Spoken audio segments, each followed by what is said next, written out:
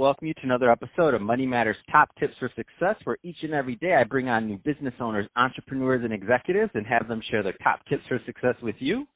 My name is Adam Torres. You can follow me on Instagram at AskAdamTorres. Keep up with my book releases, book tour schedule, signings, all that other good stuff. Always love to connect with you there. And as always, if you'd like to apply to become a co-author of one of my upcoming books, just head on over to the website, moneymatterstoptips.com, and click on Become an Author to apply. All right, so today I have Mark Rayberger on the line, and he's the Enterprise SaaS Executive.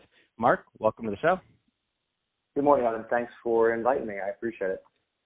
So I'm excited to get more into what you're doing as a SaaS executive. I mean, hot topic, hot space, a lot of companies being funded. Can't wait to get into that. But before we do that, let's get a little bit more into your background. So how did you get started in business and in your career? You know, I think that it goes back to when I was in college.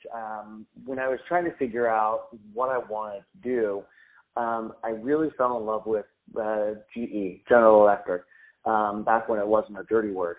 I loved what Welch had built as the organization, the ability to be an entrepreneur within an organization like GE. And so I really loved and thrived in that environment, the ability to push boundaries and try new things.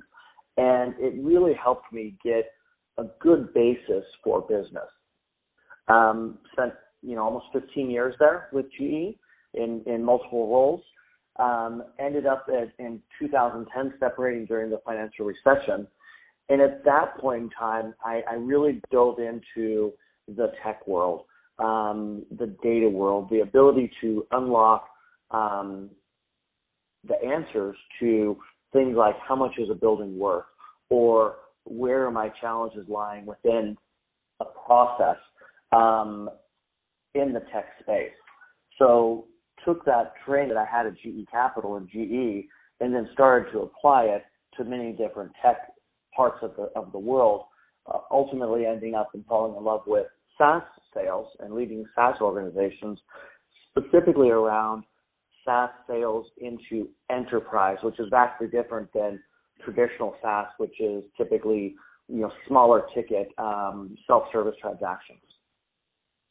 Man, I love your story, and I love the way you pivoted and really, whether you knew it at the time, but now, of course, hindsight being 2020, rode that trend and are in the center of what's going on today. So it's amazing.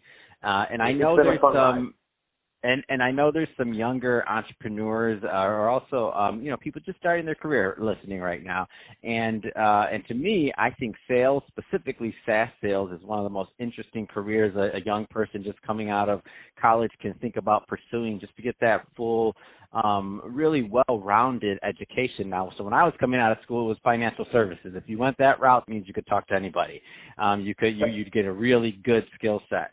What kind of advice would you give to that new grad or kind of green in getting started in SaaS sales, or maybe even just thinking about it as a potential career? Yeah, I think even taking a step backwards there, sales is probably one of the most empowering careers a person can have, especially somebody coming out of college. You think about when you went to school, you can get a degree in finance, you can get a degree in accounting, you can get a degree in English literature, but you can't get a degree in sales. And it's really unfortunate, because really what sales is all about, the way I look at sales, is you're helping a customer solve a problem. You're not selling a product, but you're helping the customer figure out how to do something different or better. And hopefully the product that you're representing is that solution.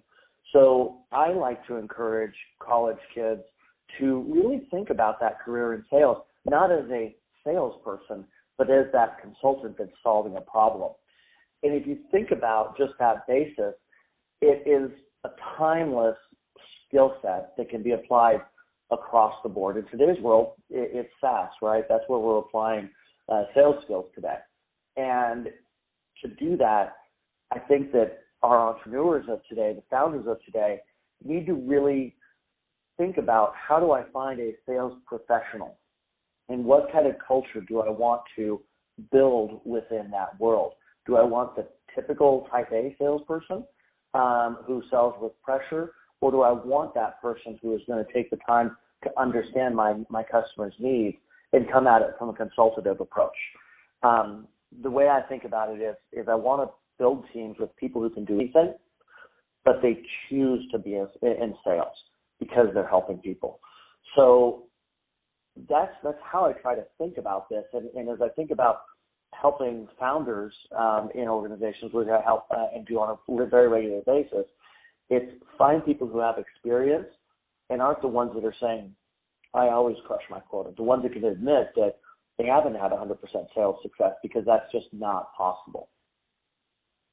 Oh man, that's great, and I love that point you make. You can't get a degree in sales. Well, and I'm like, oh, that makes a lot of sense.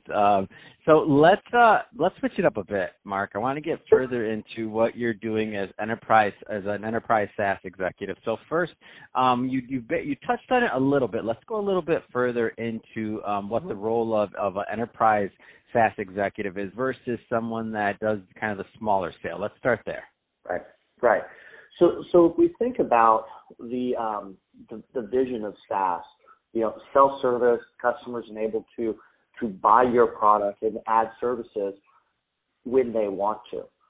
The challenge is when you get into larger organizations, larger number of seats, not larger number of licenses, you have to apply other sales skills, field sales skills, enterprise account sales skills to that process.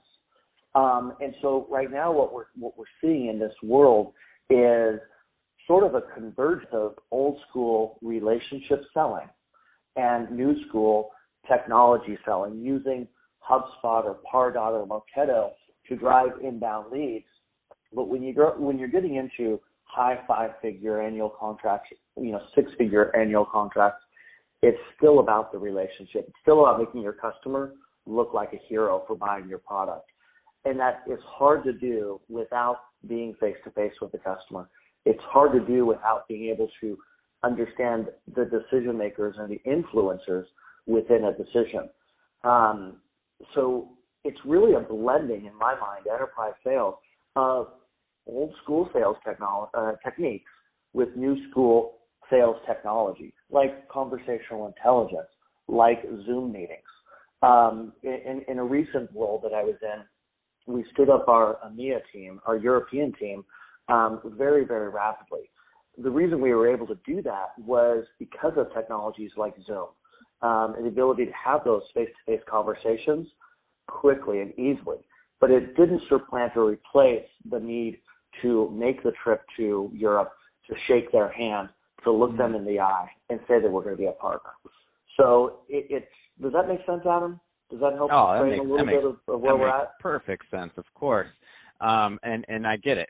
So it is, even though I like that you make the point that sometimes you do have to have a meeting Friday morning, and you just made me think about it. I'm like, yeah, you know what? We've had all these meetings over Zoom and all these other things, and it's for this deal. And I'm like, but we still will shake hands before it's all said and done. And I think that you hit the nail on the head with that one, Mark. Well, good. I'm glad to hear it. So what do you see, and again, not asking you to have this crystal ball, but you have a unique vantage point for being at where you've been, what type of companies you've helped in the past, and just kind of be on the forefront of that trend. What do you see as kind of next in the SaaS market? That's a great question, Adam. I think that we're at an inflection point with SaaS of what we can enable with technology, and maybe we might be overloading our reps with too many tools to try to get there. So they're getting a little bit of technology exhaustion. In one organization that I helped, they had 18 different systems for an account executive to use, from their CRM to their video service through a Zoom, etc., all the way through that process. And it became more of a crutch than a benefit. It wasn't an enabler, it was a disabler. And so I think that we're at an inflection point of really trying to understand how to accelerate and create a sales process that's replicatable, duplicatable, and can accurately forecast that without eliminating the human aspect of it. Because if we get down to it, people still like to buy from people, right? Mm-hmm. They buy from people that they trust and that they know that has their best interests in mind. So while things like the bots on websites where you can interact with the organization in real time are really nice, they still don't replace that human effort. And we know AI is coming a long way, but it still is a human business, and sales is that link between technology and the organization. And well said, Mark. So if somebody's listening to this and they want to follow up with you, what's the best way for them to reach out, Mark? Yeah, the best way is probably through just LinkedIn directly. You spell my last name Rehberger. It's Mark with a C. I'm the only one on LinkedIn, so you can find me out there. And I'm very active with other groups within the Bay Area here. And if you need help, I probably can find the right person to help you out. Fantastic. Well, hey, Mark, really appreciate you coming on the show today and sharing more about your background and all the great work you're doing as an enterprise SaaS executive. And to the audience, as always, thank you for tuning in. I hope you got a lot of value out of this. If you did, don't forget to subscribe to the podcast. Leave me a review on the Apple iTunes store. I mean, share this with your friends and family. Do all those great things we do to support our podcasters. I really do appreciate it. It means a lot to me. And Mark, thanks again for coming on the show. Thank you.